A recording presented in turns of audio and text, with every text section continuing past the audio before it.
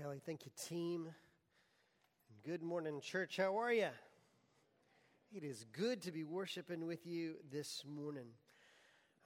Listen, before we get started, we're going to have a moment of prayer in just a minute. We always have lots of things to pray for, but this coming Saturday, we've got a team that is heading out on mission once again. We've already had some teams go out and come back. We've prayed for our students who've gone out and come back, but this Saturday, we got a team heading out to Ensenada. How many of y'all have been on the Ensenada trip before? Anybody? Yes, lots of us in the room. This is a trip we've been doing for years now, and it's been great to be able to build on what the Lord has done, but a massive team from our church is going to build houses for those who do not have them. But even more than that, they're going to be sharing the gospel with those people we're building houses for, with all the people that they meet. And I always love to hear the stories of what God does through our team as they serve. And so you can see this is actually, we got 2 slides worth of folks who are heading out. Lots of people. We're excited about that. That's a lot of fun. And look, you probably know a lot of these names. A lot of your names might be up here. You might be watching today online or listening. You can't, if you're on podcast, you can't see any of that. But for the rest of us, you can see all the folks, well over 50 people heading out on mission this next week. We want to pray for their safety. We want to pray for the Lord to move powerfully through them. We want to pray for opportunities to share the gospel and that He would change lives through our brothers and sisters as they go this week. If you're in the room and you were going on the trip this week, raise your hand if you would. Raise a hand and keep it up. Take a look around. You can see some of these folks who are here. We'll have more next service as well. We got students, we got families, we got adults, lots of people going on. And look, if you know some of these names, in just a second when we pray, I hope that you'll bring those names to mind. Pray for them specifically today and then also this coming week as they prepare to go, and next week as they are on mission. We are going to pray in just a second, but there's a lot of people to pray for. We've had folks in our church who've had incredible victories this week, and the Lord has come through in phenomenal ways, and we have families in our church that are going through unimaginable loss. And that is true not just for us in this room, for maybe you watching at home, and so we want to lift up a prayer for them as well. So bow your heads with me if you would. Heavenly Father, we are so grateful that you are steadfast in the midst of all of the trails of life, Father, through the losses, through the successes, on days where it is so clear to see your hand at work, and then on days where it is hard to see you at all. You do not change.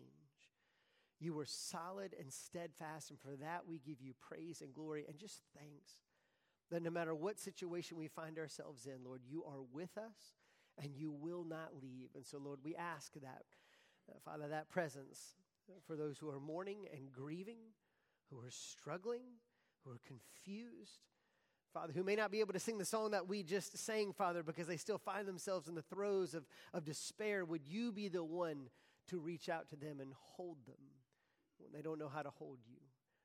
Lord, we are grateful for how you have moved this week in bringing friends through surgery, Father, for bringing answers to prayer, for so many other things that you've done.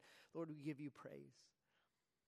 And Lord, we do want to pray for our brothers and sisters as they go out by your call to serve you. You told us to go and make disciples of all nations, Father, and we will be heading to a different nation, Lord, this week, through our brothers and sisters who will go to physically be your hands and feet, to build houses for people who have none. But Father, also to carry your gospel to people who don't know you yet. And so, Lord, would you speak powerfully? Would you open up specific conversations? Would you mark out specific moments, Father? Would you just help us to reflect your love and life, to speak your gospel, that your kingdom would continue to come and your will would continue to be done on earth as it is in heaven. So we pray a blessing on this entire trip, Father, for their travels, Father, for their safety as they build. But Lord, above all, would you move powerfully in them and through them as they go to serve others in your name this week. We pray a blessing on the entire Ensenada trip. And Father, we just ask your blessing in all these ways. We love you. We ask your blessing on all of them. And we all said, amen. Amen. All right, grab your Bibles if we will. Let's go to Daniel chapter 4. Daniel 4 is where we're going to be today as we continue our sermon series, walking through the book of Daniel. Daniel chapter 4. A couple things as you were turning there. Happy 4th. It's the 4th of July weekend. I know we got a lot of folks who might be out traveling this weekend, who might be watching or listening at home.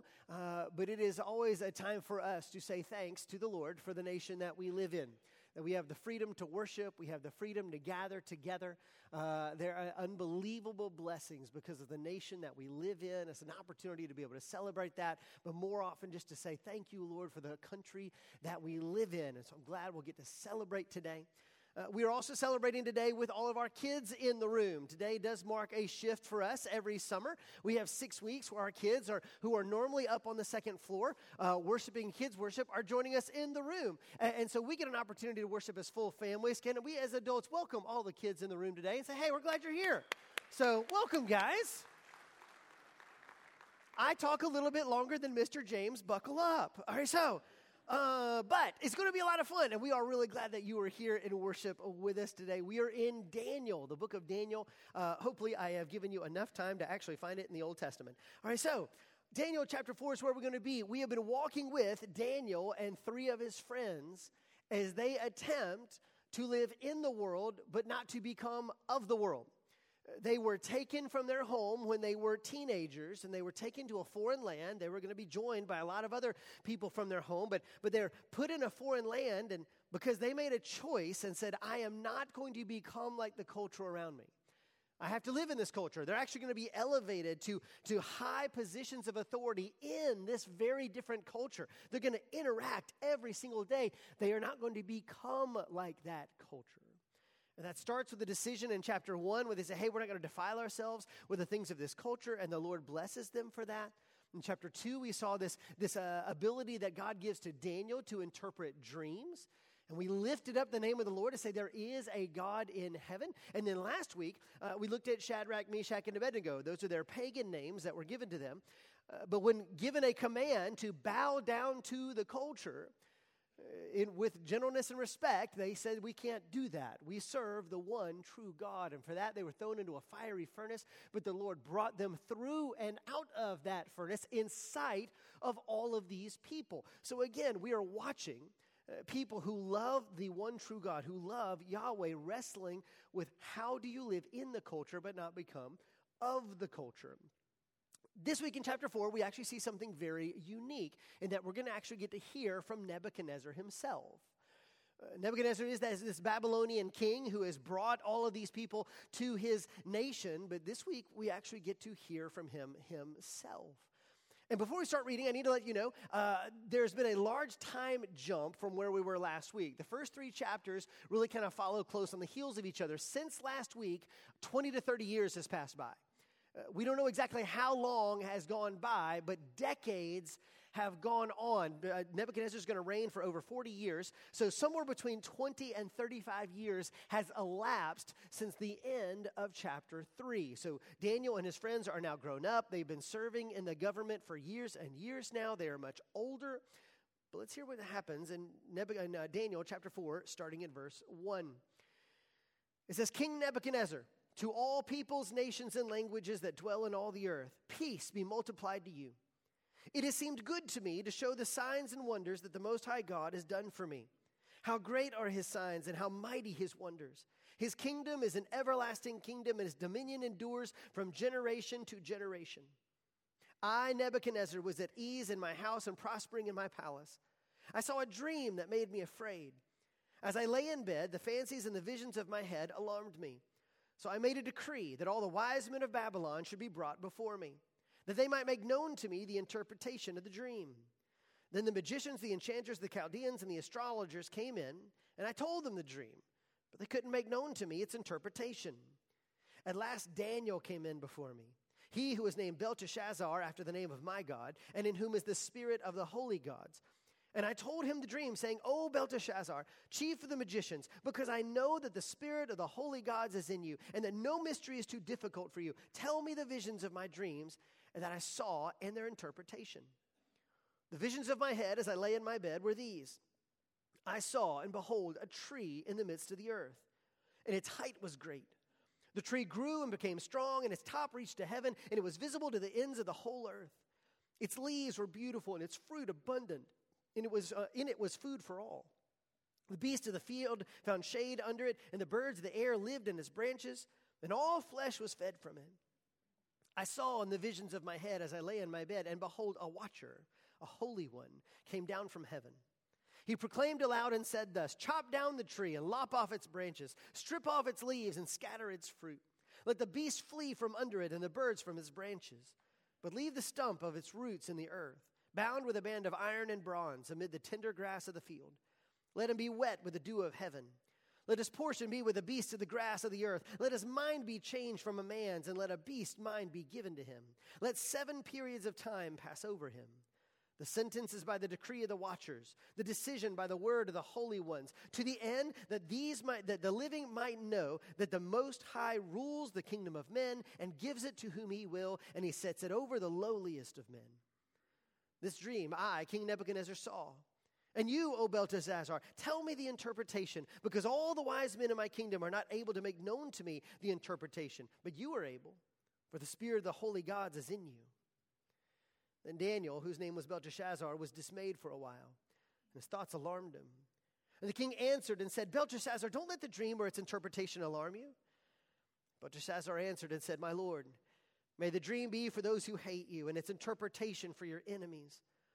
The tree that you saw, which grew and became strong, so that its top reached to heaven and was visible to the ends of the earth, whose leaves were beautiful and its fruit abundant, and which was food for all, under which the beasts of the field found shade, and in whose branches the birds of the heavens lived. It's you, O king, who have grown and become strong. Your greatness has grown and reaches to heaven, and your dominion to the ends of the earth. And because the king saw a watcher, a holy one, coming down from heaven and saying, 'Chop down the tree and destroy it, but leave the stump of its roots in the earth, bound with a band of iron and bronze, in the tender grass of the field, and let him be wet with the dew of heaven, and let his portion be with the beasts of the field till 7 periods of time pass over him.'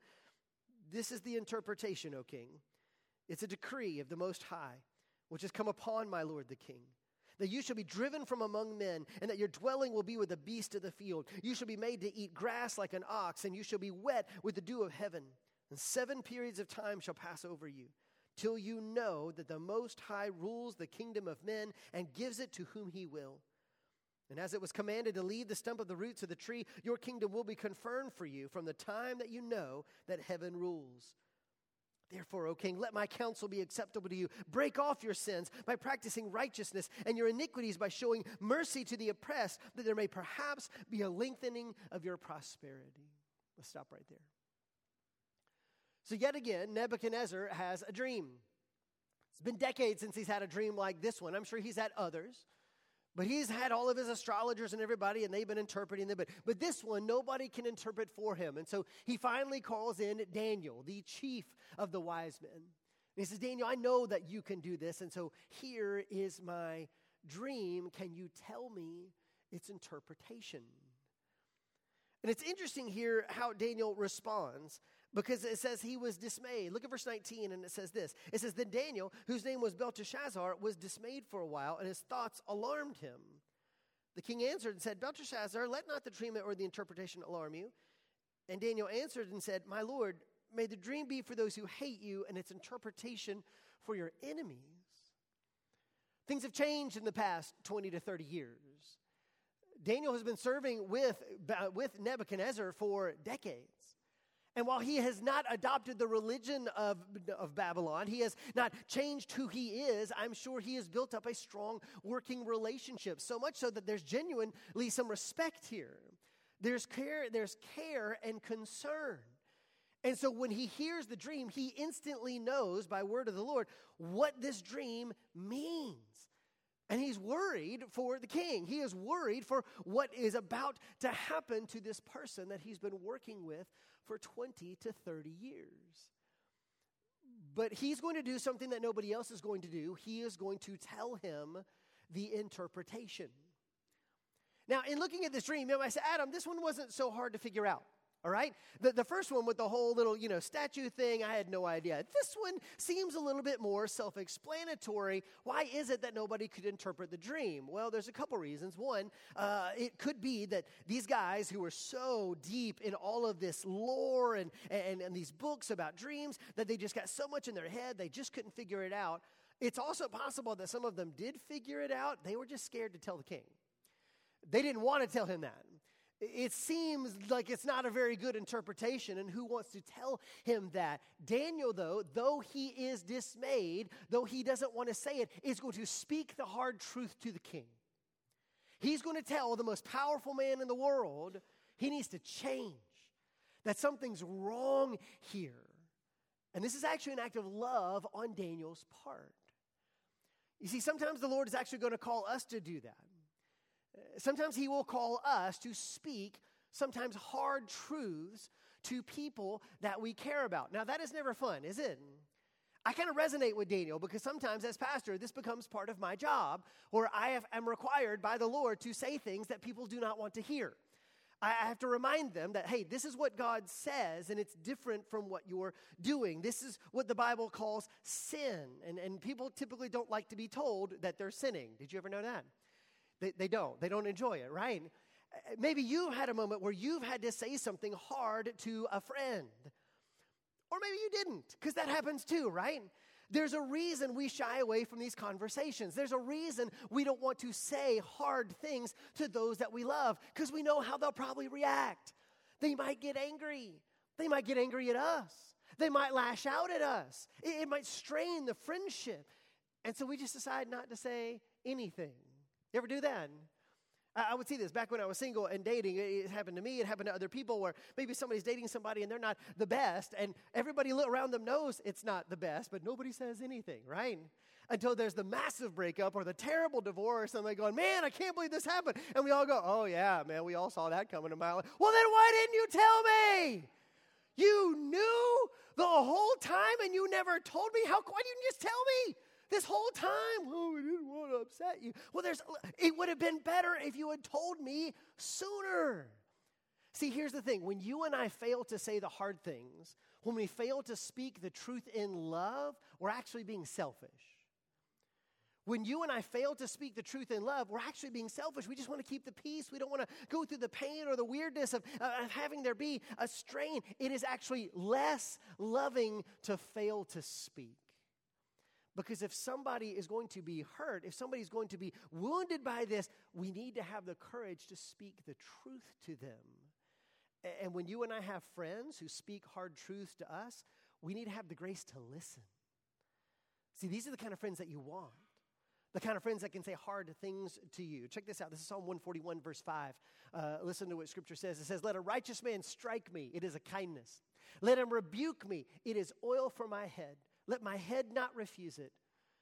You know, my prayers, we don't need the last line. All right, so that's my fault. All right, so look what he says. Let a righteous man strike me. It is a kindness. Why? Why would I be happy about a friend of mine punching me in the face? That doesn't sound good. Well, the question we need to be asking is like, if he's a righteous person, why is he punching you? Righteous people aren't in the habit of just throwing punches everywhere. Righteous people, people who love you, who care about you, aren't in the habit of throwing rebukes at you. And so if they do, there must be a reason. And that reason is not they hate me. That reason is not they don't like me. It's not the reason they don't understand. It's because they care. Look at another one. This is from Proverbs. It says this. It's Proverbs 27, verse 6. It says, faithful are the wounds of a friend. Profuse are the kisses of an enemy. Faithful are the wounds of a friend. If someone truly loves you, if they see you heading off into destruction, if they see you heading towards a cliff, they are going to say, stop. And sometimes that means they're going to have to wound you, sometimes with their words, to say, hey, listen, you may not want to hear this, but this is not okay. What you're doing is not okay. These are the actions of someone who loves you. Enemies will just let you run off the cliff. Enemies don't care. They will flatter you. Enemies will tell you exactly what you want to hear. Enemies will tell you exactly what you want to hear and nothing else. But someone who is a true friend is someone who will actually speak the truth to you. Is there a situation where maybe the Lord is saying, hey, I'm going to need you to speak the truth here? I'm going to need you to actually say the hard thing. Because you love somebody, because you care about them, we're going to need to speak the hard truths. Or maybe we need to be listening to a hard truth today. Maybe someone has spoken that to us and we need to listen. If we recognize that this is not an enemy, this is somebody who has proven that they care for us, who's proven that they love us, and if they're saying something hard, perhaps we need to listen and not refuse the oil of blessing that the Lord wants to pull on us in the midst of it.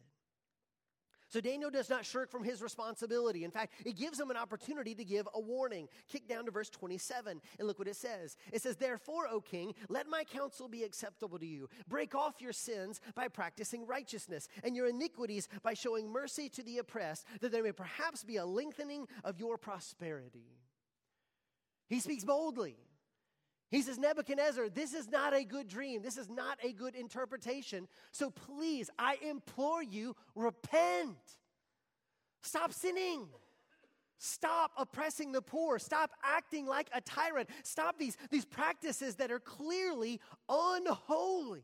You know that these things are wrong. Why will you not leave off your sinful ways? He spells it out in detail. Stop oppressing the poor. Stop committing sins. You need to repent and recognize that there is a God who is above you. He speaks plainly. He speaks clearly here. He says, repent. But he doesn't. Nebuchadnezzar's not going to listen. And there's a reason why he won't listen. I wonder if you know what it is. Can you already guess it? Why, when somebody comes and offers you a rebuke in love, they offer you truth, but in love, why is it that he will not hear what God has to say to him? Let's finish out the chapter and see what happens. Verse 28. All this came upon King Nebuchadnezzar. At the end of 12 months, he was walking on the roof of the royal palace of Babylon. And the king answered and said, "Is not this great Babylon, which I have built by my mighty power as a royal residence and for the glory of my majesty?" And while the words were still in the king's mouth, a voice fell from heaven. "O King Nebuchadnezzar, to you it is spoken, the kingdom has departed from you. You shall be driven from among men, and your dwelling shall be with the beasts of the field. You shall be made to eat grass like an ox, and 7 periods of time shall pass over you, until you know that the Most High rules the kingdom of men and gives it to whom he will."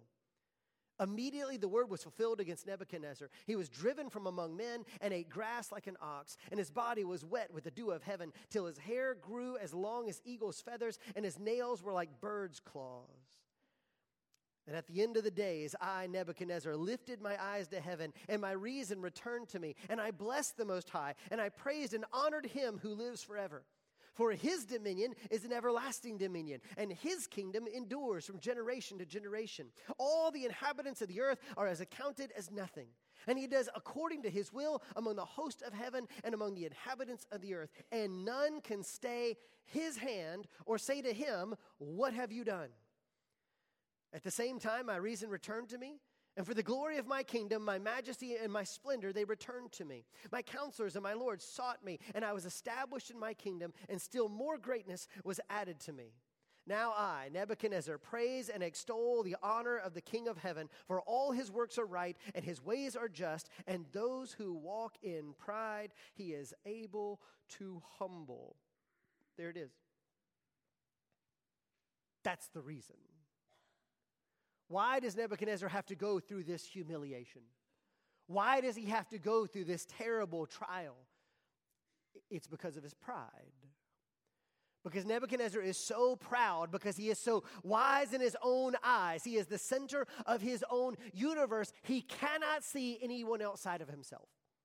He cannot see the greatness of God. He cannot see anything, and therefore the Lord is going to humble him, that he might know that only the Most High rules above all. And so we see Nebuchadnezzar here going mad. Now, what happens here in verse 28, it says that he's on his palace and he is looking out over his vast kingdom. This is how we know, by the way, that we're 20 to 30 years later. History tells us that Nebuchadnezzar was a prolific builder. He built all kinds of things in Babylon. He was a massive worker, an architect, building all of these things out. And so after 20, 30 years of these massive building campaigns, he could look out and see all the changes that he had wrought upon Babylon. And so he spent these decades, and as he looks out, his heart just swells with pride at all the things that he has done. It's been 12 months since that crazy dream. 12 months since he had this conversation with Daniel. I'm sure he was probably initially scared, but a year later, he's thinking, man, that dream probably didn't mean anything. It wasn't an interpretive dream. It was just a dream. I ate something weird. It couldn't possibly have meant anything because look at all that I have done. Look at all that I have accomplished. He has no thought, no regard for the Lord. He has not heeded his warning, and so the Lord drives him mad. Specifically, he will have a specific type of mental illness. Today, we would call this boanthropy. That's a word I learned this week.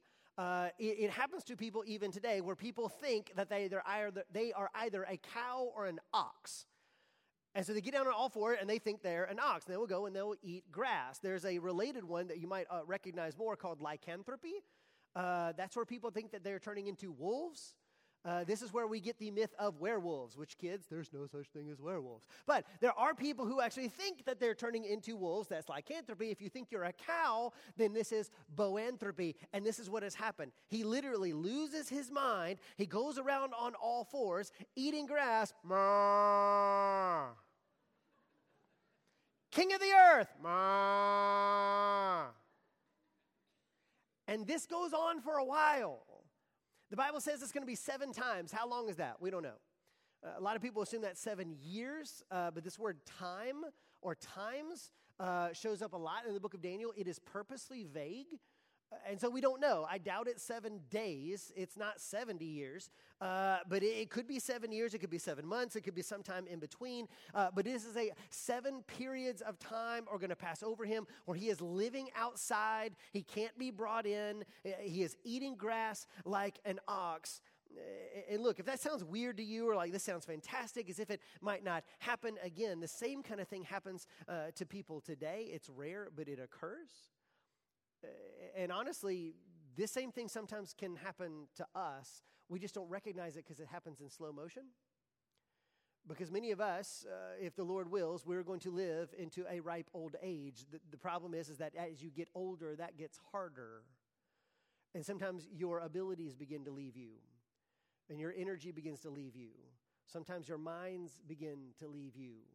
And slowly over time, we actually lose this vitality that we once had. The Lord just kind of collapses this into a singular experience for Nebuchadnezzar. And again, this actually is doable. You say, Adam, there's no way that this emperor loses his kingdom for 7 years and then he gets it back at the end. Stranger things have happened. There have been all kinds of incidences where people had illnesses that were hidden. Think about Howard Hughes towards the end of his life, this massive, amazingly rich guy who just went nuts towards the end of his life, and nobody knew it for years. What about FDR, who was in a wheelchair, and nobody knew it for years? The press concealed this from everybody else and was still able to lead the world. It's very possible. Actually, the historical record does not speak, curiously, about the last 30 years of Nebuchadnezzar's life. We don't have a whole lot of details, so this is absolutely very possible. This is actually the only historical record that we have. But the most important thing here is the contrast. It's the contrast between this great man, this great builder, this emperor, this king of kings and lord of lords, now being reduced down to a cow on all fours with no reason. He can't control anything. He has lost everything. He is humbled. Why? Well, there is a purpose behind this. You see, God's going to teach him something very specific. Look at this. This actually shows up all throughout the book. There's 4 different places you're going to see the same thing all throughout this chapter. In verse 17, it says, to the end that the living may know that the Most High rules. Verse 25, till you know that the Most High rules the kingdom of men and gives it to whom he will. Verse 26b, your kingdom shall be confirmed for you from the time that you know that heaven rules. And then verse 32b, until you know that the Most High rules the kingdom of men. It becomes this drumbeat. This is the point. This is the purpose. God is saying you need to understand that there's a God who's greater than you. You need to understand that there is a king above even the King of Kings, above this emperor. There is a God who actually controls all things and gives the kingdom to who he will. You did not get this by yourself. He's humbling King Nebuchadnezzar to say, it does not matter how great you can be on this planet, There is always a God who is above you. Do you lift your eyes to see that the Most High rules, or are we blinded by ourselves? Now look, there's a temptation here to pile on, right? Nebuchadnezzar is not a great guy. He's terribly arrogant. You can read it in almost everything he says. And it will be very easy just to pile on and go, yeah, get him. Man, look at that guy. He's getting what he deserves. I can't believe that guy. I hope he crawls around for years. Look at all the things he's done. I bet he oppressed all kinds of people. Yeah, get him, God, for all the evil things that he has done. But let's not be too hasty about that. Because the same thing that afflicts this emperor is the same thing that afflicts us as well. Because it's not just ancient Near Eastern tyrants who deal with pride, it's us.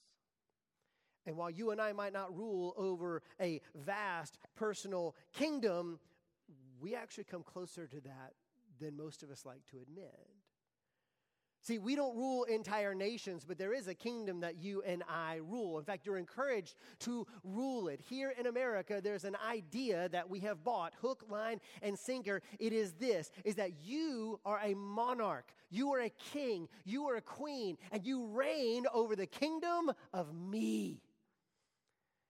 It's the kingdom of me. Now, my kingdom doesn't extend to you, and your kingdom does not extend to me, but I reign over my own personal kingdom. You get to reign over your own personal kingdom. This is radical, expressive individualism. We are encouraged to say, within your own kingdom, you can do whatever you want. Within your kingdom, you can say whatever you want, do whatever you want, believe whatever you want. Think about the things that are just valued in our culture. Our culture tells you, live your truth. You can invent your own. Morality does not exist above all of us. You get to determine right and wrong. You can't determine for everybody else, but you do get to determine it for you. You decide that this is right for you. You decide if this is wrong for you. You get to make up all your rules. You can define your gender. Invent it. Change it at will. Whatever day of the week it is. You do not have to be beholden by biology. You can create your own. Why? Because you are the king. You are the queen. You invent this yourself. Your identity matters more than anything. Whatever you choose, whatever you say, whatever you think, within your kingdom, you are supreme. Don't put that on anybody else, but inside your kingdom, you bow to no one. And this is what all of us drink in. Whether we would count ourselves part of the culture or not, this is the air that we breathe. This is kind of how we live. And if we are not careful, this is exactly how we will begin to act. We will assume it's all about us. Again, it's been so weird to watch the backlash to the Supreme Court decision from last week. And as we watch protests unfold all across the nation, I honestly don't think every single person protesting is just chomping at the bit to run and go have this procedure that has been limited in our culture. Why then are so many people angry? I believe it's because somebody dared to say there's something that you cannot do. And that angers us. No one can tell me what I can do. Nobody can tell me what I can't do. I must be able to do whatever I want, whenever I want. No one limits me with anything. And when anybody says there's a right, there's a rule, there's a reign above us, it bothers us. Why? Because we're kings and queens. We're monarchs of our own domain. But are we? Is that actually true? Because see, look, if you have a problem with authority, if you have a problem with institutions, if you have a problem with other people, that ought to be a warning sign. Because if we have this idea that we are the ultimate authority in everything, I don't know if that's actually true. That might be prideful. Look what it says in Jude chapter 8. Jude's talking about this culture. He's talking about people who don't follow the Lord. And listen to what he says. He says, yet in like manner, these people also, relying on their dreams, defile the flesh, reject authority, and blaspheme the glorious ones. I will have no authority. I am the authority. I define right and wrong. I make my own decisions. I am beholden to no one except myself. And look, this manifests itself in lots of different ways. You see this manifested in Adam and Eve, the very first sin. Adam and Eve didn't hate God. They weren't anti-God. They just didn't want to be under God. They're fine to rule with God, beside God, but not under. Not under. God, we want to help make the rules too. God, we want to make the decisions too. We want to be a part of the process too. I will not bow the knee to anyone. And if you root down underneath almost every single sin, sooner or later at its core, you will find pride. Regardless of whether we rule over nations, we feel this desire to rule, to say, no, I make up all the rules. I bow to no one. It can express itself in saying that nobody can tell me rules. Nobody can tell this is right. Nobody can tell me this is wrong. And it ends up in licentiousness. You can go the opposite way. It can end up in self-righteousness. And you can say, oh, no, I'm not like any of those people. I go to church. I do all the right things, which is why I am so much better than Nebuchadnezzar. I am so much better than the culture. I am so much better than all these sinful people. I am so much better than everyone else. You see, I deserve what God gives to me. Did you hear it? Did you hear the pride? You can get it on all sides. It's dangerous. It's subtle. And it afflicts everybody. If you wonder if you wrestle with pride or not, just ask yourself this question. When you make decisions, do you consult the Lord at all? Does he even come to mind? Buying a car, buying a house, moving somewhere, doing some new thing. Do we even think about the Lord? Then a follow-up question. Once you have thought about the Lord, do you actually do what he says? Even when we don't like it. Even when that's not what we would have initially chosen. Do we submit? Or do we simply take it under advisement and do what we were going to do anyway? Okay, that's pride. We're doing the same thing that Nebuchadnezzar did. We fail to see, we fail to lift up our eyes and recognize the Most High rules. That there is a God who is greater than us. We are not kings and queens unto ourselves. We did not create ourselves. We can't keep ourselves here. We can't even truly stave off death. We're not fully in control. These are gifts of God to us. And what the Lord is trying to do, he's trying to wake us up, to lift up our eyes that we would see that there is a God who is in heaven and it is not us. What do you do when you find your pride challenged? If that makes you angry, this frustrates us, that's natural, but let me remind you this as well from the text. This is not simply God bringing Nebuchadnezzar low. This is an act of mercy on his part. This is actually an act of love. See, it'd be very interesting to assume that this is judgment, that God's just judging him. He's going to give Nebuchadnezzar what he deserves, but that's actually not the case. This is discipline. He's trying to help him. Let that sink in for a second. God's trying to help this pagan king who's not a part of Israel. God's reaching out even to him. He's trying to speak even to him. He said, Adam, how do you see that? Because all through this passage, you see the mercy of God. Where do we see it? First off, you're going to see it in the dream. God gives him a dream. Didn't have to do that. Could have just driven him mad right then. Why the speed bump? Because he's trying to get his attention. He says, Nebuchadnezzar, wake up. Wake up from your slumber. I'm going to give you this dream. I'm going to bother you. I'm going to try to get your attention here. But he's going to give him a dream to wake him up. Then secondly, there's the gift of Daniel. Daniel's right there. Daniel is there to interpret. Let's talk about Daniel's presence there. Why is Daniel here? God brought him there. He's literally given Daniel as a gift to Belteshazzar to say, there's someone here who knows me. There's somebody here who speaks my word. There's somebody here who can tell you the plain truth. And that's what Daniel does. He produces it down. He says, it's not just a dream anymore. Let me tell you plainly, clearly, so there's no confusion. Repent. The kingdom of God is at hand. Turn your eyes to the one true God. Turn your eyes to Yahweh. He speaks clearly to him. And so he gets a dream. He gets Daniel as an interpreter of that dream. And then thirdly, actually, before we do that, thirdly, though, he says this, you get a year. You get a year. Did you catch that? Look back at verse 19. Or not 19. Let's go to 28. 29. At the end of 12 months, he was walking on the roof of his palace. 12 months. He gave him a year. It wasn't like he got a 5-minute option. Nebuchadnezzar, will you turn? Will you bow the knee? Nope. Fine, you're going mad. Gave him a year. A year to turn his life around. A year to listen to the Lord. A year to really wrestle with these things. Look at the grace. Look at the mercy that God gives to Nebuchadnezzar. He gives him a year, but I doubt that's not how Nebuchadnezzar interpreted it. I imagine because of his pride, instead of seeing this as the mercy of God, he saw this as weakness. Oh, you see, that God didn't follow through with anything. Oh, the scaremongering of my Jewish boys. I mean, look, it just doesn't mean anything. Dreams are a dime a dozen. Look, I'm the great king. Look at all the stuff I'm doing. See, nothing actually happened, and he interpreted this mercy as a weakness. And look, I think some of us can fall prey to that as well.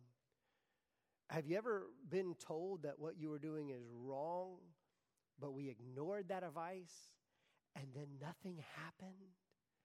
You had that fear because you heard that sermon that one time. You heard that rebuke that one time, and you wondered, if I keep going, then the lightning's going to fall. But then you continue in your sin, and the lightning doesn't fall. And you're thinking, oh, I got away with it. Oh, wait a minute, maybe it's not that bad. Maybe it's not all that big a deal. They were blowing this out of proportion. And we continue on in our sin, assuming that God doesn't really care about it. Look what Peter's going to say about this in 2 Peter. 2 Peter chapter 3, verses 9 and 10. Listen to what he says. He says, the Lord is not slow to fulfill his promise, as some count slowness, but is patient toward you, not wishing that any should perish, but that all should reach repentance. But the day of the Lord will come like a thief. And then the heavens will pass away with a roar, and the heavenly bodies burned up and dissolved, and the earth and the works that are done on it will be exposed. Can we be honest? It's been 2,000 years since those words were written. 2,000 years. And the enemy's going to speak to us and say, look, dude, clearly he didn't know what he was talking about. If Jesus was coming, he'd have come by now. If Jesus was going to come, he would have come before now. Look, just all these preachers, the prophets, everybody else, they're just getting all in a tizzy, man. Just do whatever you want to do. Be the king or queen of your own kingdom. It does not matter. Please do not misinterpret God's patience as weakness. It's his mercy and his grace. He's giving us time. He is drawing us. He is wooing us. But there's a judgment that is coming. Did you see that? The very next verse, please don't misunderstand. The judgment will come. Why would we ignore the incredible grace of God? But then finally of this, there's this whole incident where God doesn't simply kill Nebuchadnezzar. He drives him mad and gives him an opportunity to repent. Now that's going to seem terribly harsh to many of us. Imagine if this happened to you. Imagine this happened to someone that you love. And please understand that what God is doing here is a mercy. Dr. Robert Smith, who is my preaching professor at Beeson, I believe he is most likely the greatest living preacher. Dave Watson mentioned him a couple weeks ago during sabbatical, during his sermon as well. He taught both of us while we were at Beeson. Preached a sermon I will never forget, but he talked about the awful grace of God. We know about God's amazing grace, but what about his awful grace? This is the grace that God will sometimes give us to say, I am willing to wound you if it will ultimately heal you. It is the terrible grace of God that says, I am willing to allow you to suffer if it will ultimately save you. It's going to hurt, but his purpose isn't to hurt. His purpose is to heal. There's a friend of C.S. Lewis's who went through a terrible tragedy in his life. He called it the severe mercy of God.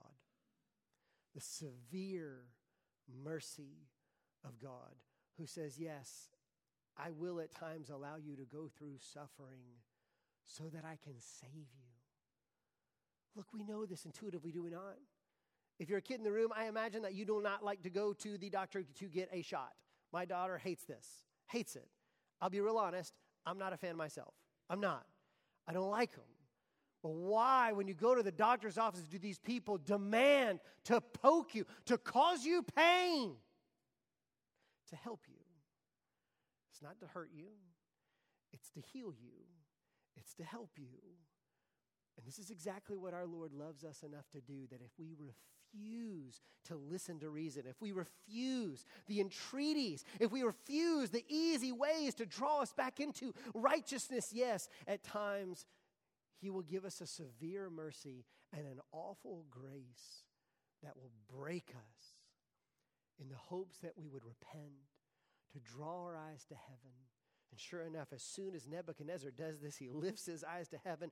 God gives him back all that he had promised from before. And this ancient Babylonian king is here recorded giving praise to the one true God. And I wonder if we will as well. I don't know what kind of pride you're wrestling with, but I wrestle with it. And so do you, because we all do. All of us wrestle with pride in some way, shape, or form, and in different ways throughout our life. And the antidote to this is to lift our eyes off of our kingdom and to bow the knee to the one true God, to the grand creator who makes us, to recognize that I am not the center of my own story, but I am a part of his, that he is the only one who creates. He's the only one who holds history in his hands. He's the only one who can save me. And this God does not simply lob judgments down from on high. No, he actually loves me enough to send his son to come and live in the flesh, to come look me in the eye, to speak to me in words that I can understand. And then he sends his Holy Spirit to me, in me, to draw me, to pull me, to speak to me, to help me. He's even willing to go to the cross and die on my behalf, knowing that I couldn't save myself. He does all of this. Why? So that I would be able to experience eternal life with him. There is a God who is in heaven, and he loves you. He cares for you. But we are so broken by our sin that our pride turns us inward. And if you and I are not careful, we will simply live on our pretend paper thrones, assuming that we actually have the power and the ability to reshape life how we wish. And sooner or later, we will be forced to recognize that there's a God who in heaven. Don't wait until a final judgment. Accept the discipline of the Lord that he might draw you into the life that is truly life. So do this one. Bow your heads and close your eyes for just a moment.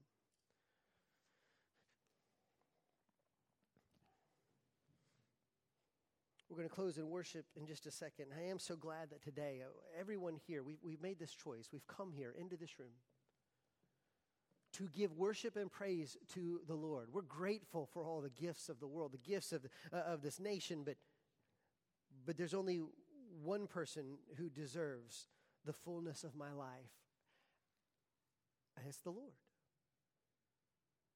Yahweh, the one true God. It's Jesus Christ who gave his life for me and rose again, having conquered death, who speaks to us even now. He's the only one. And that God loves you. He chases us. He speaks to us. He offers us grace time and again, chance after chance. And his purpose is that we would know him, that we would not have to suffer these things, that we would experience eternal life in him. I wonder if today the Lord is speaking to you to say, it's time to bow the knee. It's time to bow the knee. You are not the king or queen of your own kingdom. But there's a king worthy of worship. There's a king who loves you. There's a king who cares for you, who even now is reaching out to you, who gave his life for you, who is offering you grace upon grace. Would you not turn your eyes to see that he is Lord and repent? Say you're sorry. Repent. The kingdom of God is at hand. Turn from your wicked ways. Stop making excuses for it. And repent, that you might know the love, the blessing, the life of the God who made you. Or maybe today you need to have a conversation with somebody. And the Lord is speaking to you and said, it's time to stop being silent. It's time to speak the truth in love, with grace, with tenderness and compassion. You're going to need to say the words. You're going to need to speak the truth. I wonder if today we might just surrender to that and say, God, I'm willing to speak. It's hard and it's not fun. But when we ask the Lord to guide us and we know that our hearts are guided by his love for us and our love for others, you can speak truth. And we must, so that they too can repent alongside of us And together we can worship the only God worthy. And so, Father, help us. Speak to us. Encourage us. Father, I'm so grateful for the grace that you give when we are so proud, when we should be so humble. God, when you are so worthy and we just preen and pretend, you are so gracious and patient. Father, would you help us today to have open eyes so that we might repent, so we might turn to you and enjoy yet again life in you. And Lord, give us the courage when you ask us to speak to our brothers and sisters, to speak to those around us in love, your love. May we share the truth of your gospel and the joy of your life with those who desperately need it. We love you, Lord. Speak to us. In your name we pray. Amen. Stand up with me if you will. I'll be here up at the front if you want to pray. These altars are open. Come and pray today to the Lord, and let's lift up our voices in worship to the one who is worthy. Amen. Let's worship.